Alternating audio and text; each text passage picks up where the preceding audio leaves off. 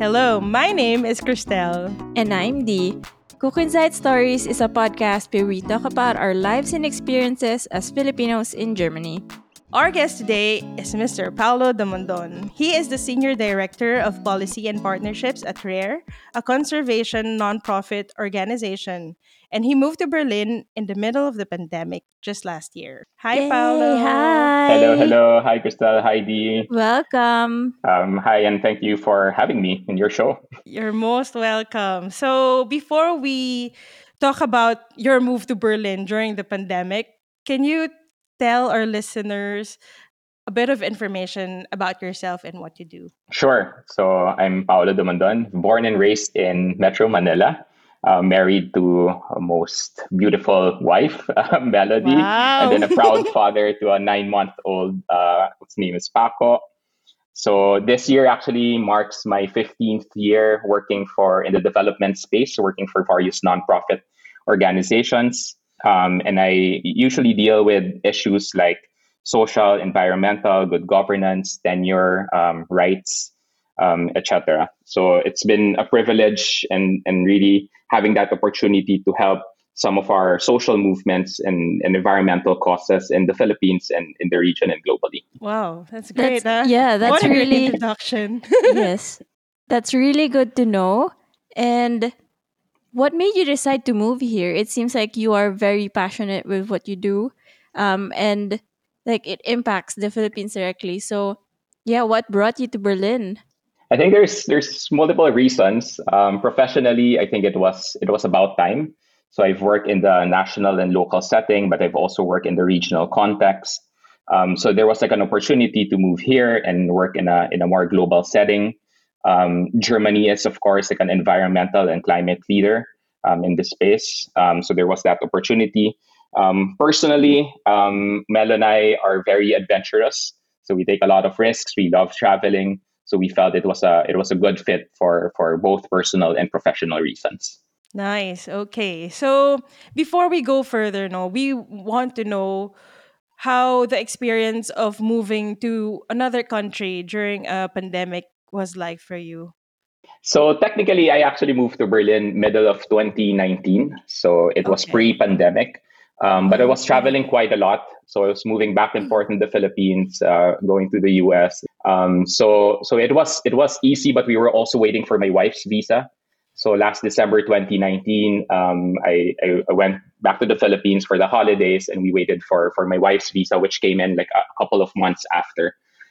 So the two of us moved to Berlin in February of 2020, which is like a month before all the lockdowns Mm. in Oh my various gosh. countries. But we were already anxious that time because my wife was pregnant, like I think 3 or 4 months. So when we were traveling, we were the only ones wearing masks in the airport because it was starting mostly in Asia, Yeah. but it was spreading quite fast. So it wasn't that difficult. I think we had like some lead time just to move our things around, yeah, and settle down. So it wasn't as difficult as we thought it would have been during that time. So did you have any support in terms of like paperwork, finding an apartment? Since you said you moved here 2019, did anybody support you with that? And also, like, since your wife is pregnant, did you find like support finding a doctor here for her and for your baby? Right. So the organization helped us by providing legal and tax support. So we had like a Mm-hmm. lawyer who was helping us with the papers. We had a tax consultant who's also helping us work with the tax returns. My colleagues helped me find like a good apartment. So this is like an apartment of a friend of my colleague. So we didn't go through all that sort of stories about difficulty about finding like a place in Berlin. And then we had like really several friends introducing us to people that they know in Berlin who've helped us. We also joined, for Mhm. example, like expat groups in Facebook, and that's where I actually met Christelle because I posted Yeah. randomly, and she messaged, she responded, and that's really just a testament to how Filipinos are really friendly and helpful in general. So we really appreciated that. So with Krista and a few of the people that we know here, they've helped us sort of like navigate, especially those related to my wife's pregnancy, finding a doctor, what are the things that we need to prepare for, and all that. So we had a pretty good support system, I would say.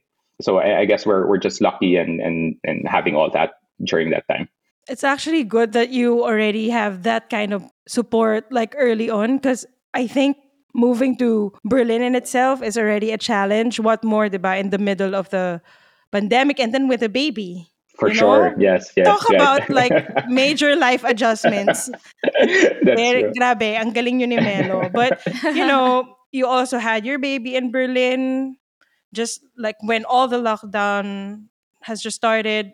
Can you like give us a glimpse of how parenthood is like in another city, in another country, and in this whole crazy situation? So just to first make a strong point, I think my wife is like the main star here. I'm more of like a supporting actor, player, but more really of a winning team. So really Mhm. kudos to all the mothers out there, especially of very young children during the pandemic.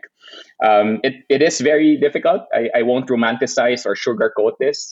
Moving to a new city during a pandemic and becoming like a new parent. But this is not our first time to be an OFW. So we've also lived in Singapore, but it's just different dynamics because we were. I Mhm. mean, the two of us were living back then, but we were of course like single, and it wasn't during the height of a pandemic. So it is difficult. But there are a lot of good things that comes out of this. For example, seeing all our babies' milestones, never missing a thing because you're with them Mhm. 24/7. I think it's also, you just get reminded every day of really what matters and personally why I do what I do. And this is Mhm. really for the next generation. And it's just really a constant reminder of what a beautiful life it is, despite all the circumstances and difficulties.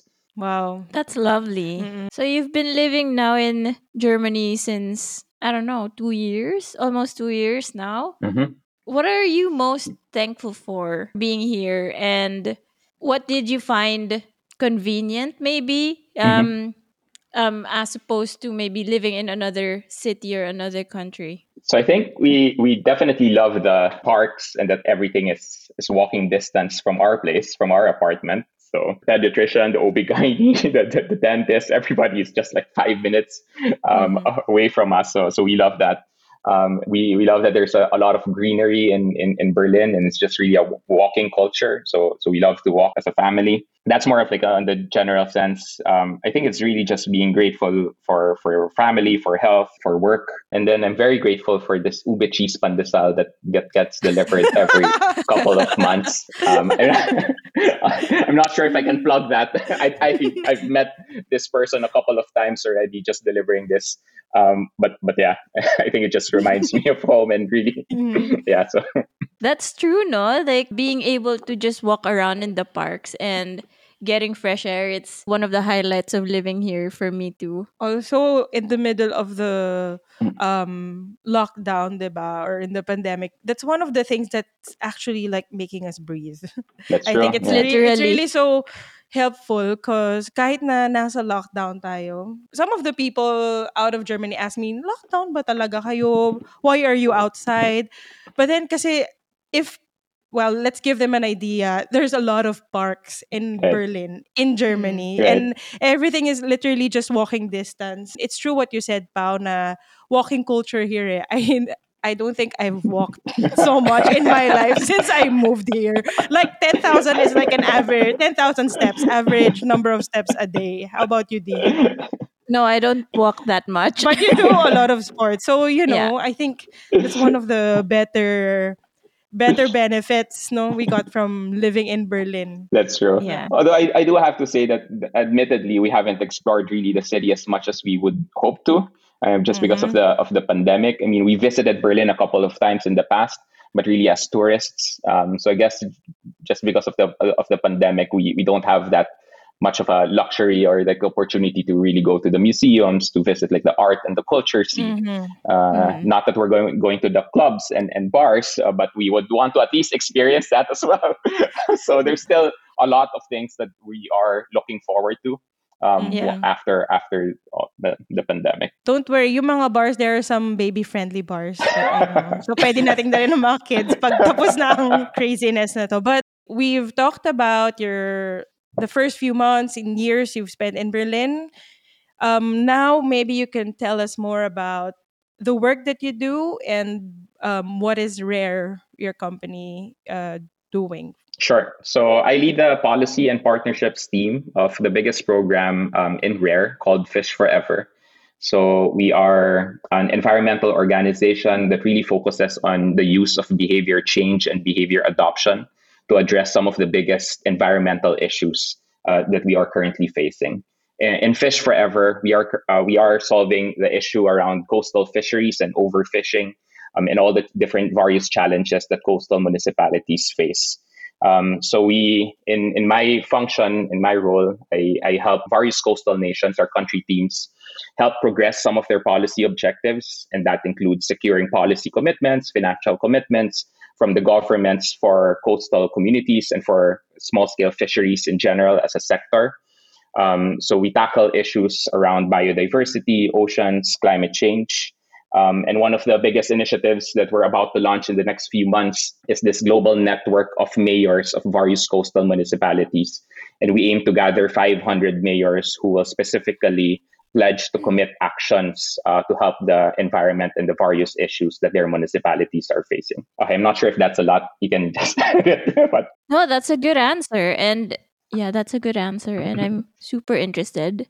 Does that involve, like, is it global? Is it tapping all countries? So currently, we're working in 9 countries. So the very important coastal nations, which of course includes the Philippines, Indonesia, Brazil, Mozambique, the Pacific Islands, and a couple of more. So currently, that's our geographic focus. But we would of course want to and hope to expand in the future as well. And I'm wondering, how did you get into environmental and conservation work in the nonprofit sector in general? My experience, it's not very common in the Philippines that people go into this Mhm. field. So I'm just like very happy always to meet people in the same field. And yeah, just tell us how you got there. That's true. It's a long journey. There are different milestones. I guess growing up, when I was in high school and university days, I've always been passionate and active in various social causes. So there were a lot of like triggers growing up and really understanding social issues and being exposed to those that led me to work for a nonprofit. One of those significant experiences that I've had is right after graduation. I was part of this LaSallian Youth Commission, which is composed of all the various LaSalle schools in the Philippines.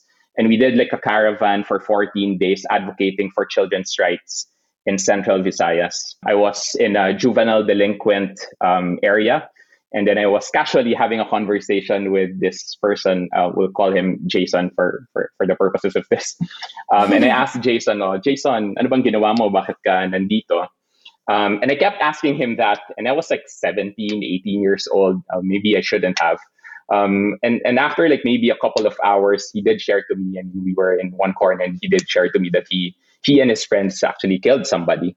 And so first, my initial reaction was like, I shouldn't have asked the question. I thought that juvenile delinquent was really just about petty crimes. But that triggered a lot of various questions in my mind, recurring questions while growing up, right? So, for example, why the Philippines with so much talent, with so much hardworking people, and Filipinos would always excel in abroad, right? Mhm. So why the Philippines would still remain to be poor? Why the country with so much natural resources, we are the center of marine biodiversity that's proven over and over again, still remain poor?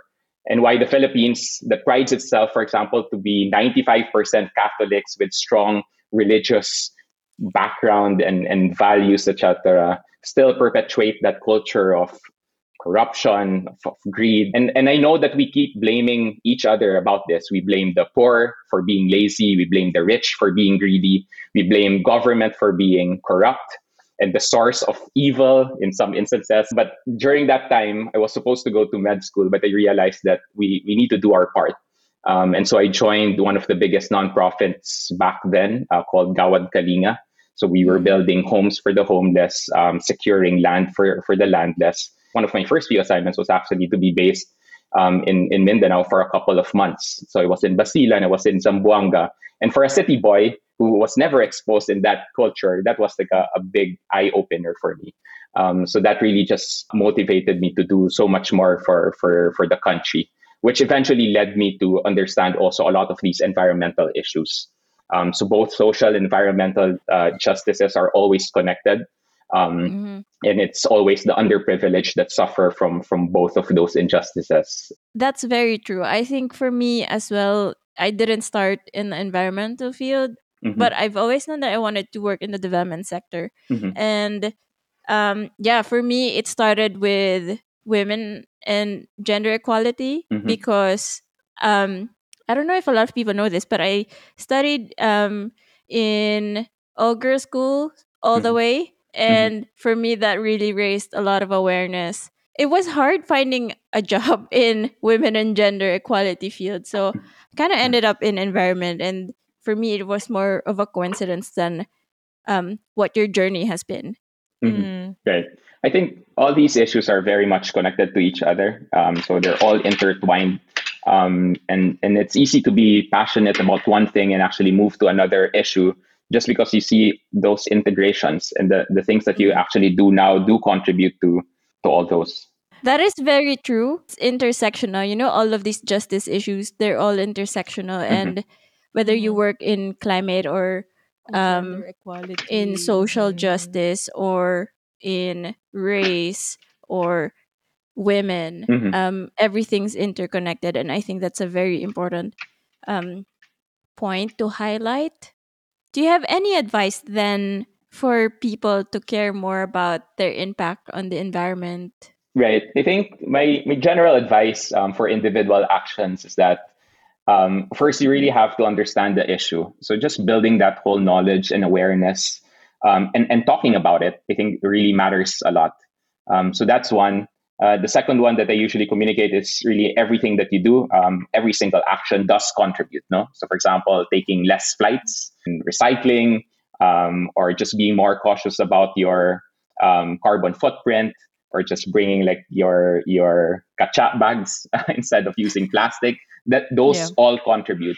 And the last advice is like is really just understanding the urgency of the issues. There's a lot of Mhm. like scientific and technical reports about what our Earth and the environment will be in 2030, much more in 2050, if individuals, if governments, and if the private sector do not take action right now. So the urgency is there, and Mhm. everybody has a role to play. For me, it goes both ways. You know, you need to take individual action, but also governments and companies and institutions also need to do something. Exactly, exactly. I think everybody really has a role to play. Like my focus is really about mobilizing governments to take stronger actions in various levels. Now, the national government should be able to establish legal and regulatory pathways to help enable the environment further. But you also have to have local governments taking action because they're the ones closest to the resource. And Mm. in our case, like ocean and marine biodiversity, which is usually managed, of course, by local governments and municipalities. It's so enlightening to hear these words from you both, especially since I'm also not from that industry or that sector. It's really good that you're sharing, Mhm. both of you are sharing what you know. That we totally agree, Crystal. I think the momentum is there, and especially, for example, Mhm. with our host country right now, Germany, there's Yeah. the awareness and really the actions and the advocacy that happens around issues of climate change, of biodiversity is so high up there. It really just gives you like a good environment or at least good space to keep on talking about it and taking small bite-sized actions and really understanding that all those lead up to the greater good and impact. Mhm. Now that you mentioned yung host country natin being Germany and then coming from the Philippines, all of us, 'di ba sometimes whenever we go home or at least I go home, I observe na parang sa mga supermarkets, like sobrang dami talaga nung plastic sa supermarkets. Like even the vegetables are in these wraps, which are completely unnecessary sa Philippines to ah. And then every time you go back to Berlin, you'd see na parang they're really trying to be more conscious of how they package all the things. Mhm. So sometimes you wish and wonder na parang sana sa Philippines din no ma-apply, but then there's a whole lot of discussion that Mhm. should be done, Hmm. and like education for the people back home, and also for us who are we only are really aware of it because now we see that there could be improvements naman pala. Right. I do also have to commend that even though we see that in our day to day living, for example, in the Philippines, Mhm. there has been significant stride in trying to address various issues. No, so in terms of plastic, there's been a lot of municipal and city ordinances about banning single use plastics. So you have to commend the Mhm. government for that. On April 15, the Philippines also submitted their official nationally determined contributions, which is the Philippine government's commitment to reduce their carbon emissions by 75%. While it is not a perfect NDC, as you would have called it, I don't think there is any. I think it's an important step that the Philippines took in their commitment towards addressing climate change and really building climate adaptation in the cities, really, especially as a vulnerable nation as we are. Thank you for that information, Pao. Like these are some of the things that really worth sharing, not just, for our listeners, but also for the other Filipinos to like know more about. Because sometimes we are critical, diba, of the Mhm. things we see back home in the Philippines and then compare it with the things that we see where we are now. But it's great to know that there are efforts like this, Mhm. which also help out the country. So, talking about like yung mga little effort similarities, we know you've been working remotely for a Mhm. year. How has the working culture been like for you when you started in 2019? I think everybody is kind of new to this, so we weren't really prepared. And of course, in the past, we'd usually participate in a lot of these international negotiations and conventions hosted by the UN agencies. So it was a very difficult shift for a lot of us. But at the same time, there were a lot of like opportunities to collaborate more, to experiment more, to work directly with our country teams. So I've been working mostly with our 8 countries plus our European office and our headquarters in the US. With regards to similarities with work culture, has always been globally exposed. So I can't pinpoint really if that's from a culture, one culture to another. But I do have to say that everybody's very, very passionate about the work, and they communicate these same languages that I've just shared, right? The urgency to do something right now, the importance of both working with various organizations, governments, and individuals. I do have to say that one of the things that they've noticed working with a Filipino, and not to overgeneralize, we do smile a lot. So they always wondered why a lot of the Filipinos every time. For example, you have like Zoom calls and there's like a few Filipinos in the call. Everybody's smiling. Everybody's just happy, and I think it speaks about really our nature, and really our culture. We are a happy nation. We are a happy Mhm. people, and I think it's just really about looking at the bright spots or the silver linings of everything. Of course, other nations and cultures would also have that. I think it was just like an observation that my colleagues have always shared about me and about the other colleagues in the Philippines. That's a great way to put it, no? Smiling always. Kahit Yeah. na-stressed ka na, smiling lang. But Oo. yeah, that's true. You have to meet a deadline and you're still smiling. Oo. Flashing your best smile. Yeah. I love that. Aside from smiling, do you think there is a uniquely Filipino culture trait that you bring or offer to the German community or the people that you work with in general? Mhm. I think coming from a nation like the Philippines, which is considered one of the most vulnerable to the effects of climate change, I think it just grounds me to the reality and of the work, and of the urgency of the work, and that's a perspective that we bring to the table every time we would have conversations about issues like climate change and the environment. Yeah, so let's do some Spitfire questions about your life in Berlin and about you as well. Yes. So, we'll start, Pao. Favorite app that made your life in the city more like convenient? So a lot of great apps in Berlin. I love the startup culture, but one of the apps that we truly valued during this time, it's called CoTasker. I think it's a startup. So they provide help and small tasks to various people. So we've been using that especially for tasks like grocery shopping, etc. So that really helped us, especially because we're taking care of like a baby. It's hard to go around. So Do you have any favorite German food? currywurst. Love it. Kailangan mo pa nga mag-explore pa, oh, no? Oo. After ng lockdown, I know, I know. magfo-food trip tayo nila di. Favorite supermarket find? Because for sure, marami kayong trip sa supermarket. I think the variety of cheese we love and bread, parang really just being exposed. There's a organic supermarket in our apartment, so we love that. Yeah. Maybe an interesting German word you've come across. Umweltschützer, which means environmentalist. I'd have to memorize that during my early days. Tama ba my translation? I'm not sure. Pero I've been using that. For the tax bayan, that's why you had to memorize it. And I introduced myself. Introduce yourself and then sa mga tax as occupation sa mga tax forms. Okay. True. That ends the Spitfire questions.